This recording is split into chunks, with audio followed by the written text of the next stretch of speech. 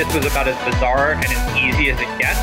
So the number for me was a number that would allow me to never have to work again. I feel like we got top. I went from a sale of $500,000 to in debt. $192 million.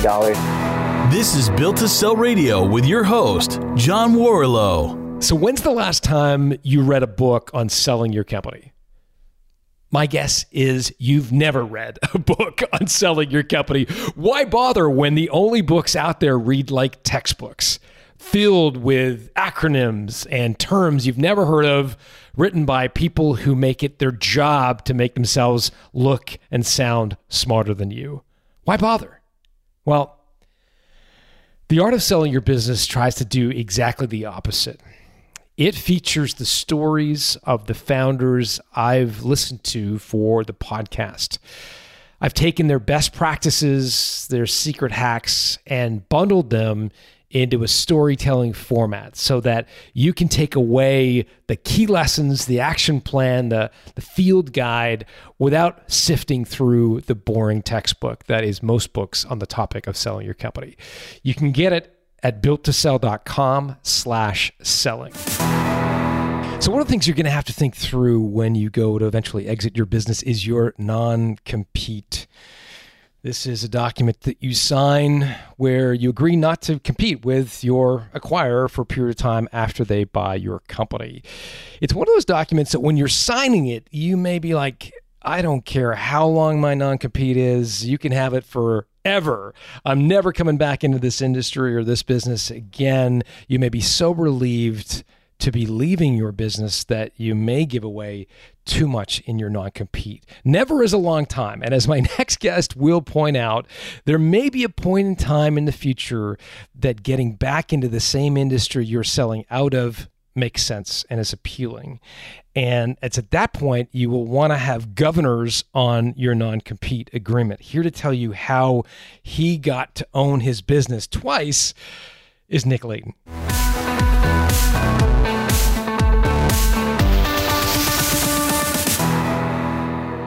Nick Leighton, welcome to Built to Sell Radio. Hey, nice to meet you. How are you doing, John? I'm great. So tell me about Net Results. I think people are familiar with an advertising agency model, but how were you guys different than the traditional agency? Well, we started it in 1999. I was in the Middle East.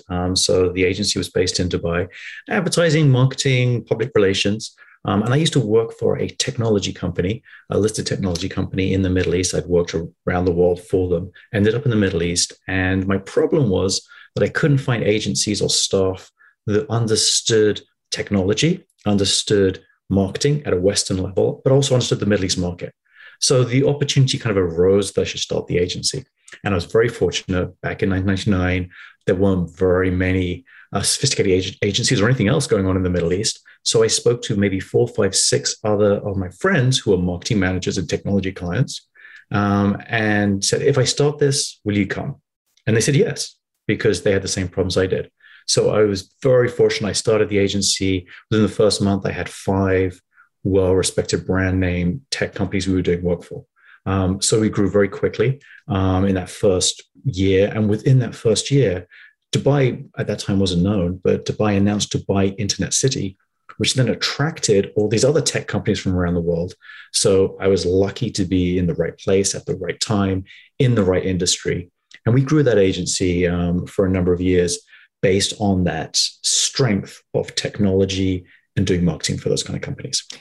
How big did you get it before you decided you wanted to sell, either revenue or number of employees, whatever you're comfortable sharing? Right. So there's a number of things here. So size-wise and office-wise, so we were based in Dubai, which is where the technology companies were, and it's actually where the media hub for the region is. So that made sense. We then started having clients in Abu Dhabi, which is 90 minutes down the road in the same country. That's great. We then had clients who really wanted to hit Saudi Arabia, and that's a big challenge culturally, legally. But Saudi Arabia is where the money is for that region. So then we had an office in Saudi Arabia as well. So we had 3 offices. We'd have about 12 full-time employees at any given time. And then we would have freelancers that we could use in every single country across the Middle East. And I say that in a broad way because what some people think of the Middle East is not what other people would think. So some people would come and say, yes, we need work done in Iran or Iraq. And that's what was in the Middle East. Some people think Turkey is or isn't. Some people go as far as Morocco. So we had a lot of freelancers depending on our client and their reach, would depend on what teams we put together. It's so interesting because, I've never been to the Middle East. And to me, it's this sort of exotic place where I have these probably like stereotypes of what it would be like, but I've never actually been. Mm-hmm. So I probably it would behoove me to actually go.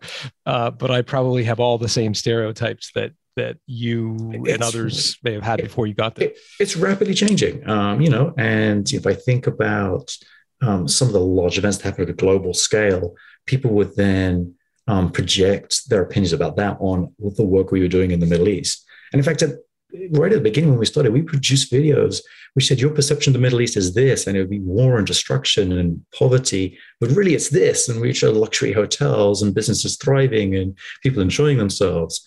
And when in New York, the trade centers fell, there was what's called the Trade Center in Dubai, which was, a block away from my office. So people were calling me up going, what's going on? And are there tanks going down the street? And of course there were, business continued.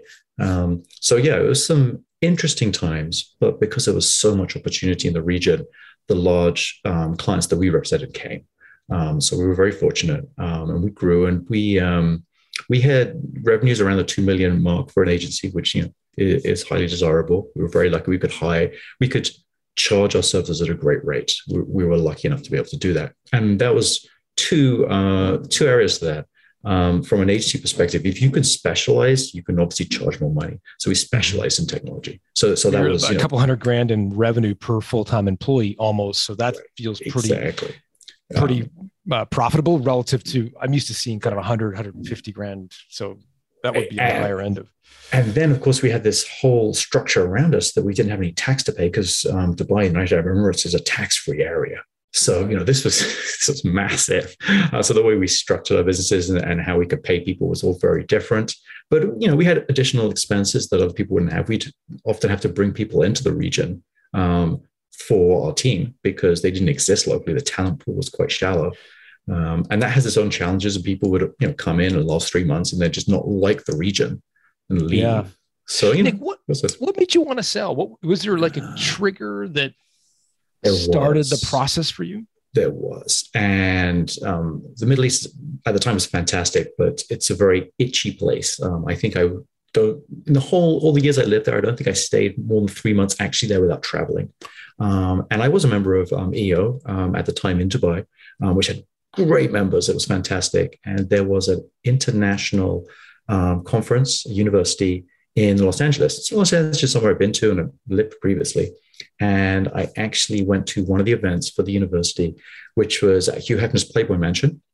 And I bumped into a girl who looked like a bunny and told me her name was July 98. And I fell in love. And I ended up marrying that girl.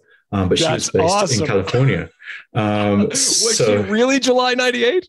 Well, I realized later she wasn't quite. But, there were already 5 or 6 bunnies there wearing black cocktail dresses. And the best thing is she wasn't an EO member. She'd actually gate crashed the party. So, if you're going to gate crash the Playboy Mansion, I guess you just wear a black cocktail dress.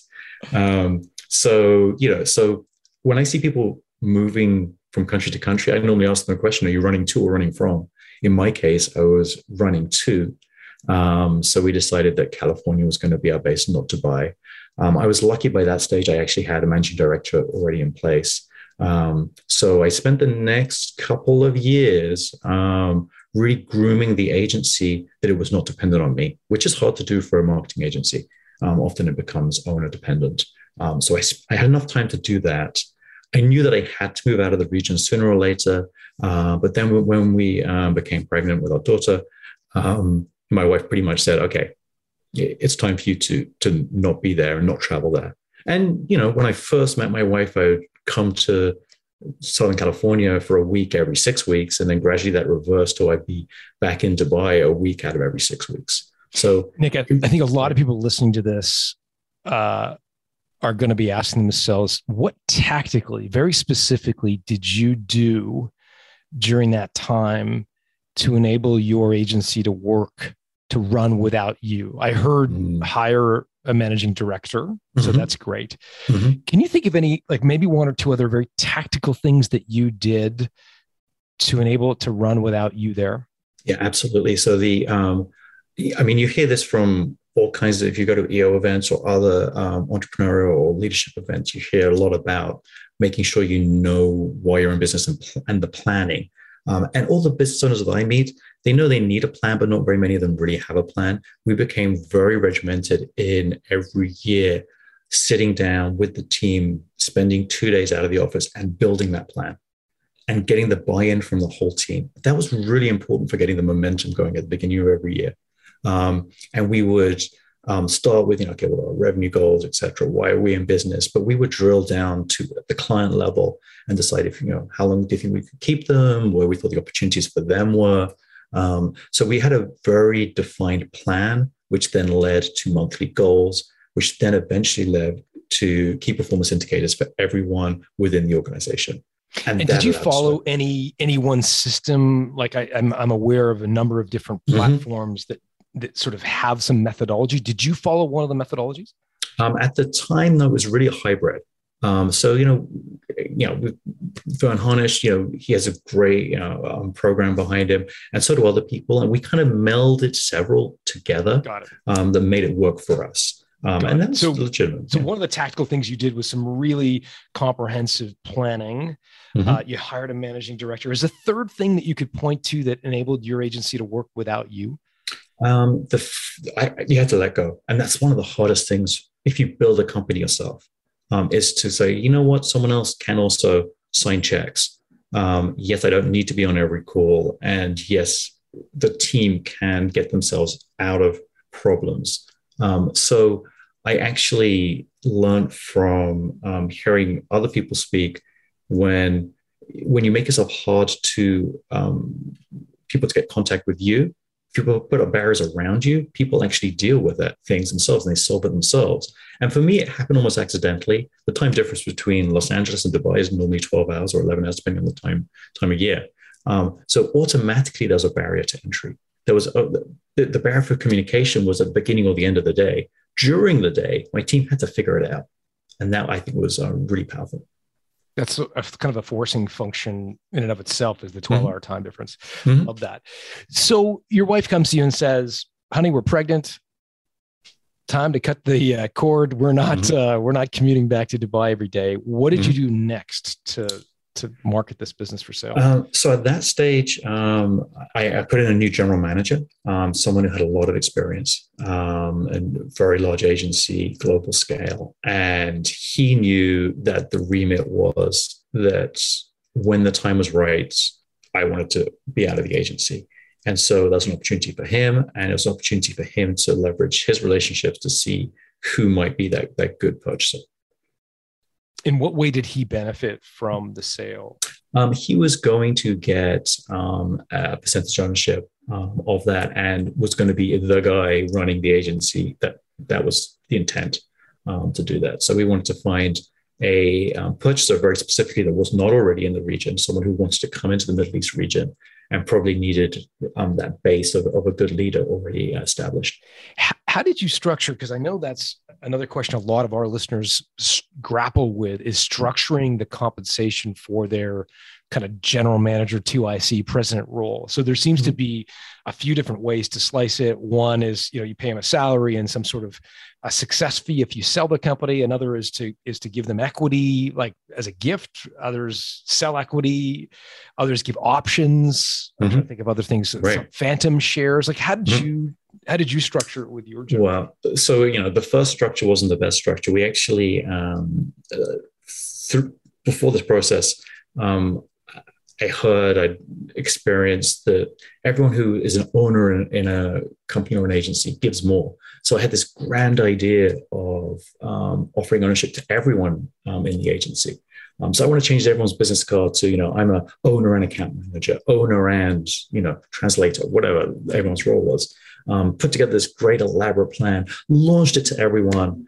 and it was crickets. They're like, what are you doing? And they essentially, I guess, didn't believe that we were going to give them that ownership because, unfortunately, in the Middle East, there wasn't really a legal structure to do that. It wasn't as if we could go through an ESOP or anything. So I was a sole owner, although legally in the Middle East, it's slightly different because you have to have an Arabic sponsor. So ultimately, for this general manager, as I brought them on, my fear was that we would stop selling, we'd stop concentrating on growing the agency as we were selling the agency. So I gave them a salary and a package of benefits around that. And I gave them a bonus on new business coming in. And I offered them an ownership with the new purchaser. So in other words, if I was selling 100% of the ownership of the company, they would get part and the new owner would get another part, if that makes sense. Interesting. Yeah, I think it does. I'm not sure how you would structure that. How did you structure that piece? So again, being in the Middle East, legalities are slightly different. So it was really written on a piece of paper and a handshake. And that's the best we could really do. So there's a lot of trust involved. But I find with businesses, it doesn't matter how long that contract is, as long as there's a common understanding between two people and there's trust built, it's going to work out. Take me back to your presentation. So you're like, we're going to make you owner plus owner and account manager, owner and a creative director, whatever. You said it was crickets. What were they reacting to? Did you stipulate how many shares they were getting and what they were worth? Or my goodness, there's a whole structure behind it. I mean, maybe it's too complicated, but based on longevity and seniority level and, what you do moving forward and the key performance indicators. And this is what it's going to equal out to. And, if we sell the agency at a certain time for this amount of money, this is how much money you'd make. And they're just like, look, we're here because we like the agency, we like doing the work, we want to live here. Don't care about that. Yeah. Really? Wow, that's crazy. I mean, tech company people listening to that are going to be blown away. Oh yeah, right? Totally. I mean, I worked in a tech company. Yeah. And I got all the shares, and it was a huge amount of money. It was one of the major things. So they just didn't care. And in retrospect, I mean, you've had time to reflect on this. What might you do differently if you were in the situation of wanting to empower your employees, make them feel like owners, engage, try to get them to act like owners? What might you do differently if you had a kind of do-over, a mulligan? Well, I think now you could buy all kinds of tests or assessments that you can use with a team to really find out what does motivate them. And I think as business owners, entrepreneurs, we're very misguided and think that everyone else is motivated the same way as we are. So anyone who's listening to this, they're entrepreneurial and they're building businesses. So yes, of course, they're motivated by money, but some people just aren't. And there are other motivators that they have. So I think I'd spend more time right now understanding for my team, what motivates them? Is it just recognition? Is it aesthetics around them? Is it the intellectual challenge? There are so many things that could really be motivating someone beyond money. And I don't think I was aware of that at the time. What did you come to learn later was more important to them than ownership? In the agency of the type that we had, it was a diverse thing. So that's why it's so complicated, I think, even more today when we have dispersed teams to motivate everyone. You've almost, as a leader or as a manager, you've got to know what motivates each individual person. One style of motivation is not going to work.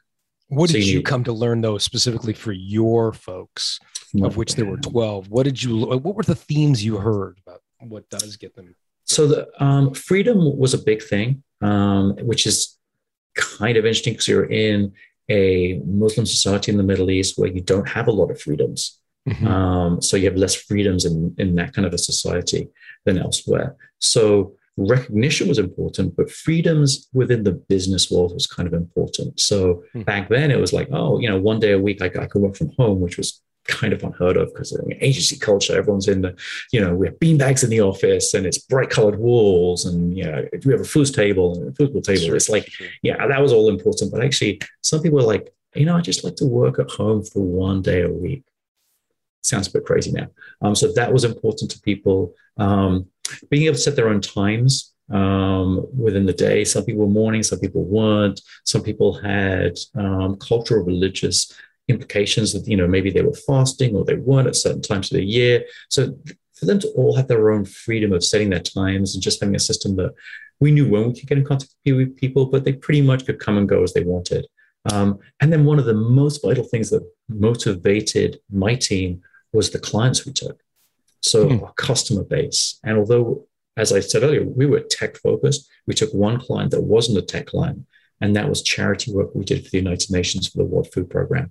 And that alone motivated and also helped us with recruitment more than anything else we could do. Really interesting.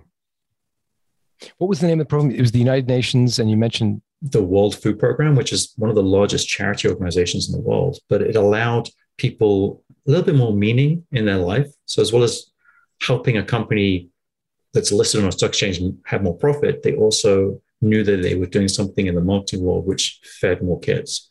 And it didn't, it was pretty good that we could go out and do work in the field as well. And, we went into Pakistan and Cambodia and showed journalists all the aid work the United Nations were doing. And my team loved that. Let's go back to the Playboy Mansion. Mm-hmm. Sure. You mean, I thought you meant, let's just go. Okay, no. That's fine. I mean, let's go back to the sale of the company. So you put these things in place. Yeah. You are getting the company to run without you through the techniques we talked about. What was next? Did your GM find potential suitors? Did you put the business on the market? Did you hire an M&A professional? How did you proactively get this done? We did everything. So I spoke to an M&A guy and worked with them. They were based out of the UK. They had options, but nothing which was exciting. I think they felt that I wanted to sell, therefore, what's available right now. And it really was through personal connections. And as anyone who's gone through the sale of a company, it's not because you want to sell this month or next year. That's not going to make it. If you want a good sale, it's got to be a strategic buy for whoever's going to take the company. And for us, it was very strategic. The agency who eventually we sold to was in the right place and valued what we had. So at the time, they valued the team that we had in place, the client base we had, and actually the office space we had was really hard to come by. So there's a real shortage at the time. So they wanted that. Times have changed ever since. Right, exactly, right. So it was the team, the client base, and that office space that they wanted. And that was interesting to me because as one of the first agencies in the Middle East with this kind of Western feel, we thought it was our reputation that someone actually wanted to come and buy. And our reputation meant nothing to this agency. This agency was obviously large, well, not obviously, but was larger than us. And it already had an international reach. They just didn't have a reach in the Middle East. And that's what they were looking for. Got it. That's helpful for sure. I want to go back to what you shared about the UK-based firm that was looking for offers. You mentioned they came up with a few, but nothing was interesting. What did you think the company might be worth? Did you have a multiple of earnings or revenue or some number in your mind that you thought was a fair number? Fair, yes. There wasn't a huge expectation. So, once you're working between $1 and $3 million in revenue, for what I wanted to do at the stage of my life, if I'd made, one-time earnings or 3 times earnings wasn't really going to change my life. So that wasn't so important. I was moving on to something else, not retiring forever, and this has got to keep me going until I die. So there weren't very many transactions. There wasn't very much history to look at. So it was very much, what could this be worth to someone else? And the Middle East was moving very quickly at the time. So that was pretty hard. So we had to really sit down and go, wow, I don't know if it's a multiple. I don't know if it's 0.5, 1, 2, 3. We really didn't have any idea. It's let's see what people will offer us. And that M&A expert looks at it as a transaction, as a simple transaction for himself. And so I don't think was able to show the real value of the agency. And what sort of multiples did they get? You mentioned the offers were not really terribly interesting. Yeah. What sort of stuff were you getting from them? Yeah, less than a multiple of 1. on a when you say less than one times revenue or revenue, right? Less than one times revenue. Got it. Right. Okay. And so you thought it's got to be worth more than that.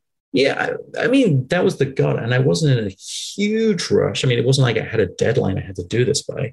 I mean, apart from negotiating with your wife, which is always, the most important thing to be doing. But I was going to say it's right. like you had a bit of a deadline.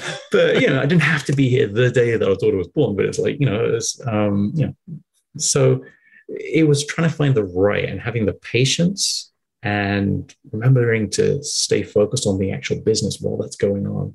I see too many businesses who the owner, because they're one person, will focus on all the energy you need for that sale, and they forget to look at the day-to-day running of their business. So that was a focus for us as well. For sure. So you get the offers from the UK companies, not terribly interesting. Right. What next? Where did you go from there? We were lucky that the GM I put in was very well connected in the agency space and managed to, and I have no idea how, connect an agency, someone with finances in Saudi Arabia, and to connect those two entities and our agency together to put something together happened, I guess, relatively quickly. So, again, in the Middle East, there's no formal accounting even. So it's as simple as going, well, here's access to our bank account statements. And everything you need to know is there. There's no formal, statements or profit and loss I can even give you. Just take everything you want from our bank account. Literally a bank account statement? Literally bank statement. That's crazy. Think about that. It's nuts. Right. So, I mean, we've been banking with the same bank forever, and it's all online. Maybe I say forever. When I first started the agency, again, due to rules and regulations, we worked off an envelope. On the front of the envelope, we wrote all the money that we owed people. On the back of the envelope, all the money that people owed us. And if we have money in the envelope, we were cash positive. Life was good. So, yeah, there's no tax, there's no formal accounting. My gosh, I wasn't making the connection between not paying tax and no formal accounting. So you literally have a bank statement, and the acquirers can look at money in. So this is all the money coming in this month, and this is all the money going out. Yep. And you see that the same legitimate listed companies are paying us every month. So therefore you can see how much money we make. It's kind of obvious. You can see our salary line. Then we go, done. Yeah. Wow. Yeah. That's incredible. Okay. So you did that. And so this general manager found an agency, it sounds like, that wanted to have a presence in Dubai. Are we able to talk about the name of that agency, or do you prefer I can't tell you that. Okay. No worries. And you're going to find out why I can't do that. But So we started talking, and it was clear they wanted to expand into the region. Yeah. Got it. And so they came forward with an offer. What was your reaction to that? I'm like, sure. Again, it wasn't really, I had to hit a value because there wasn't very much valuation available. It was as much a guess as anything else. So I'm like, it sounds fair, sounds good. And again, it was pretty informal. I mean, documents went backwards and forwards, but they wanted our people, our accounts, and our space. And they didn't care about our reputation or anything else. And so I asked them kind of just informally, so what are you going to do from day one? I'm interested to know, are you going to like dual brand for a little bit and then switch it over? And they said, no, our brand holds it on its own. So we're going to come into the region, and the day that we purchase you, we are going to rebrand your agency. And I'm like, that's awesome. I'm like, so you don't really want to buy the Net Results brand? They said, no, that it doesn't mean anything to us. And I'm like, well, that's awesome. Let's take that off the table. Let's just give you what you want. And that was kind of my 11th hour negotiation. And so they didn't buy my brand. They bought the people, the accounts, and the space. And with regards to the original offer that they made, going back and forth, I'm assuming that was more than the kind of one times revenue that the folks in the UK were offering. Are you able to share sort of? So it was more than one times revenue. It wasn't as much as two times revenue. But I felt confident that these people were beyond the money I was selling it for. We're going to look after the clients, going to look after the team. And to me, that was important. Okay. So they come to an offer of somewhere between 1 and 2 times revenue. you're like, okay, yeah, I think we can get a deal done. Last minute, they're like, we're going to drop the Net Results brand. Did they lower the price based on getting rid of the brand, or did you ask the same number? Yeah, same number. It was fine. They it didn't have a value for them. I think that so they literally put no value on the brand. Yeah. Got it.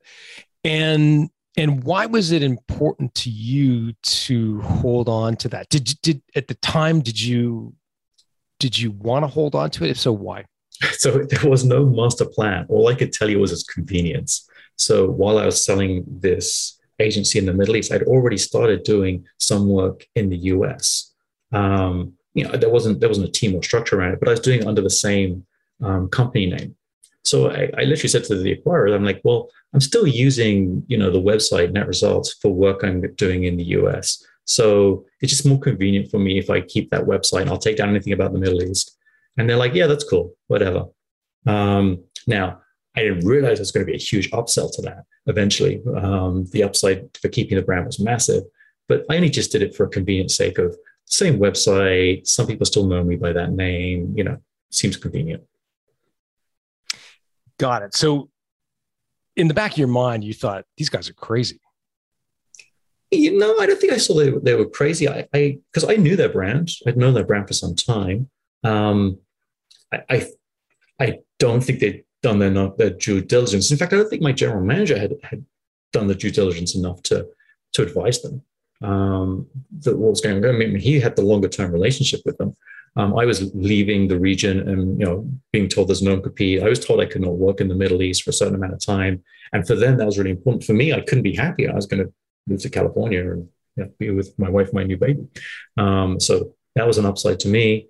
And they just thought the clients that we had would respect and move on over to a new brand and no questions would be asked. Got it. I wanted to ask you about non-compete. So you had to sign a non-compete. Well, what did that preclude you from doing? Pretty much precluded me for 2 years out of the region, which I was more than happy in this case to sign because I had no intention of being in the Middle East for the next 2 years. How do you put barriers or wrappers or guardrails around that? Because being in the Middle East, is one thing. You can't step foot on soil in the Middle East versus work with a brand that's domiciled in the Middle East, but you weren't doing that anyways. You were working with these big technology companies that wanted a presence in the Middle East. So how did you guys put guardrails to say, to make that practical? Yeah. I mean, again, it was down to language and a common understanding and a trust that we just don't want to see you working in this Middle East region. It was such an easy agreement for me because I had no intention. They knew why I wanted to leave the region. So they're like, you can do anything you want in the US. We don't care. We're not in the US. That's not a market for us to go after. So they had an understanding. I think they probably could feel the trust. I mean, if you have a wife and a kid in one country, you're probably going to go there. So I think there's trust there. Legally, could they have done very much better? I don't think so. So what happens next? So I come to Southern California, and I'm doing my thing in Southern California. And then one day I get this call from someone who says, "Hey Nick, you still doing work in the Middle East?" And I'm someone in a tech company who's moved a couple of times. I'm like, "Well, no, because I sold the agency." They're like, "Well, really?" I'm like, yeah, this is the agency I sold to. And they're like, well, they say they have no presence in the Middle East. Like, let's see anything on their website. I'm like, really? Did a little bit of digging. And probably about 2 years later, let's put it that way, they moved out of the region, which is understandable because I saw at the end of 2006. And, now we're looking at it's beginning to be 9. There's some recession rumblings going on. So that's pretty much what happened. That agency withdrew from the region. So I'm like, okay, that's interesting.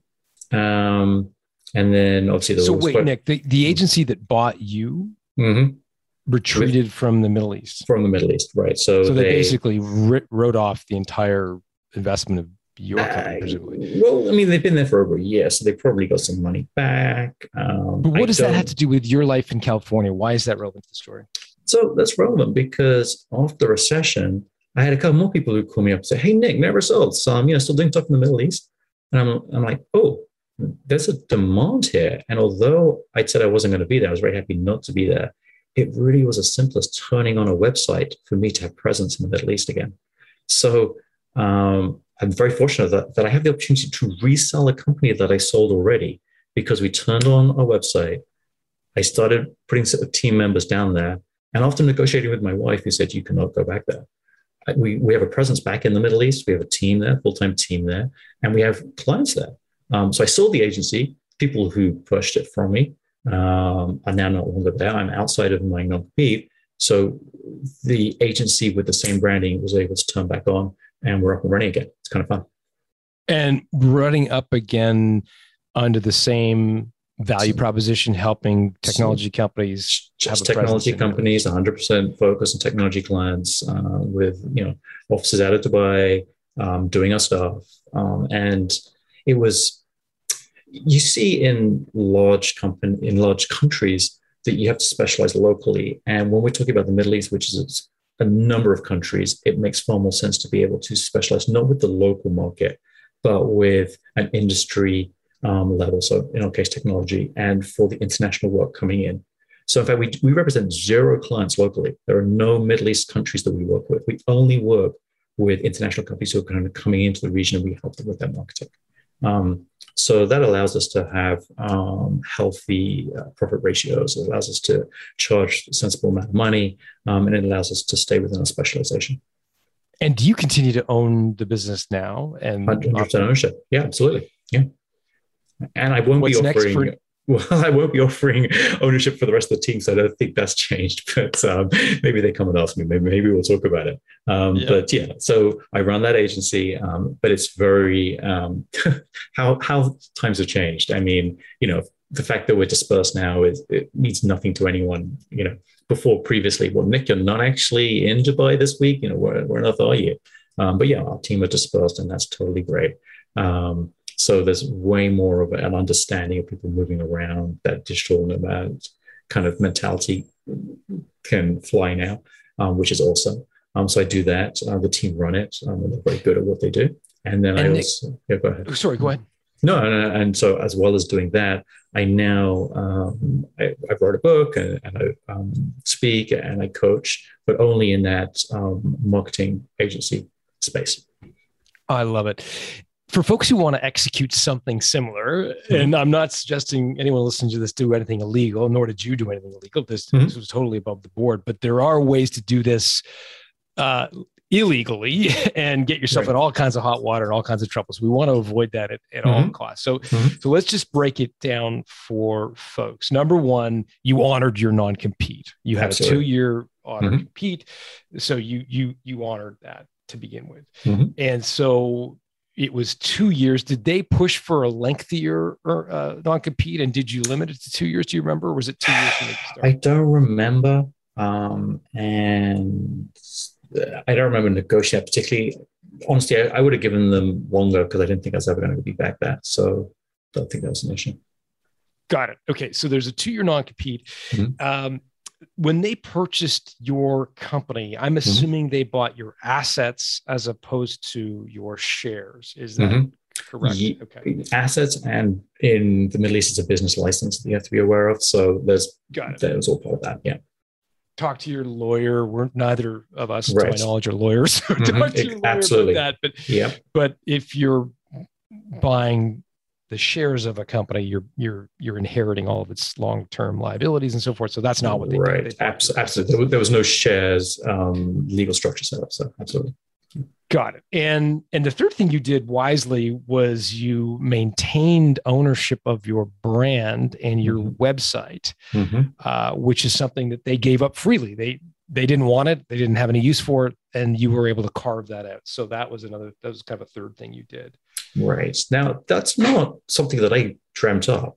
I know that other agencies have done exactly the same. In fact, I know Saatchi & Saatchi grew to one of the largest agencies by doing exactly the same style. When they were a very small agency with only about a dozen people, they sold to a larger agency. And in the 11th hour, they said, you can buy us, but the new agency has to be called Saatchi & Saatchi. And that's a true story. So you go and find people from the beginning of Saatchi & Saatchi, they'll tell you that story.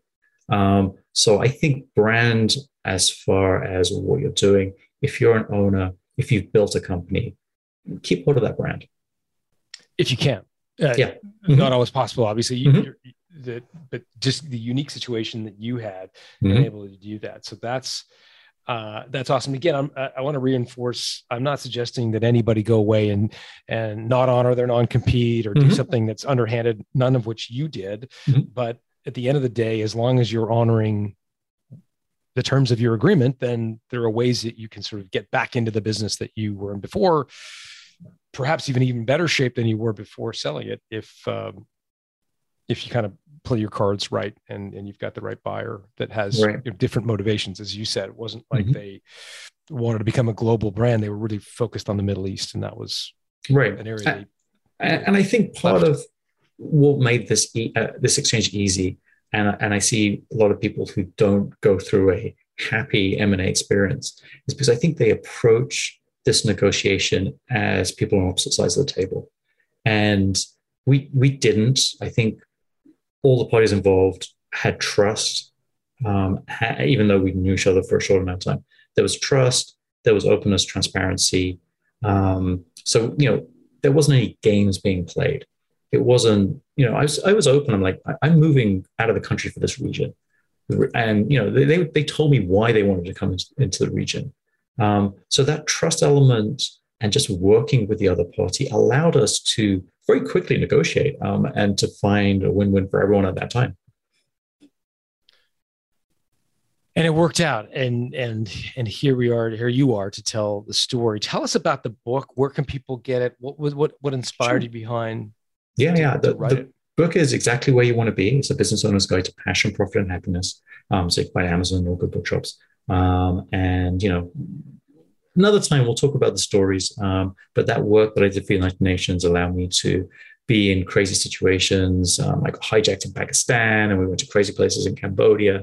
And that really allowed me to think as a business owner, where exactly do I want to be and what do I want to be doing with it? Because I believe it's more than just hitting the first and then the next $1 million. Well said, indeed. And we'll put links to the book and to net results in the show notes. Nick Leighton, thanks for doing this.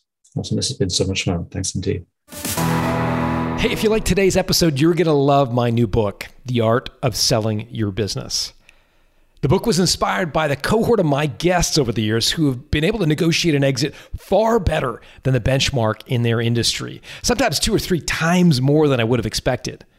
I was curious to understand the tactics and strategies of these entrepreneurs and what they do differently from average performers. The result is a playbook for punching above your weight when it comes to selling your business. To learn more, go to builttosell.com/selling, where we put together a collection of gifts for listeners who order the book. Just go to builttosell.com/selling. Built to Sell Radio is produced by Haley Parkhill. Our audio and video engineer is Dennis Labataglia. If you like what you've just heard, subscribe to get a new episode delivered to your inbox each week. Just go to builttosell.com.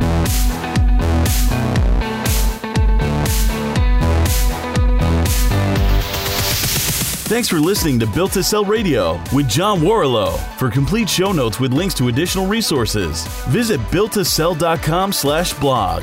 John is the founder of the Value Builder System. To find out how to improve the value of your business by 71%, visit valuebuildersystem.com.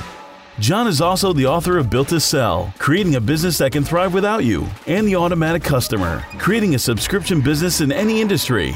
Connect with John at facebook.com/builttosell or on Twitter at John Warrillow, WARRILLOW. Thanks for listening.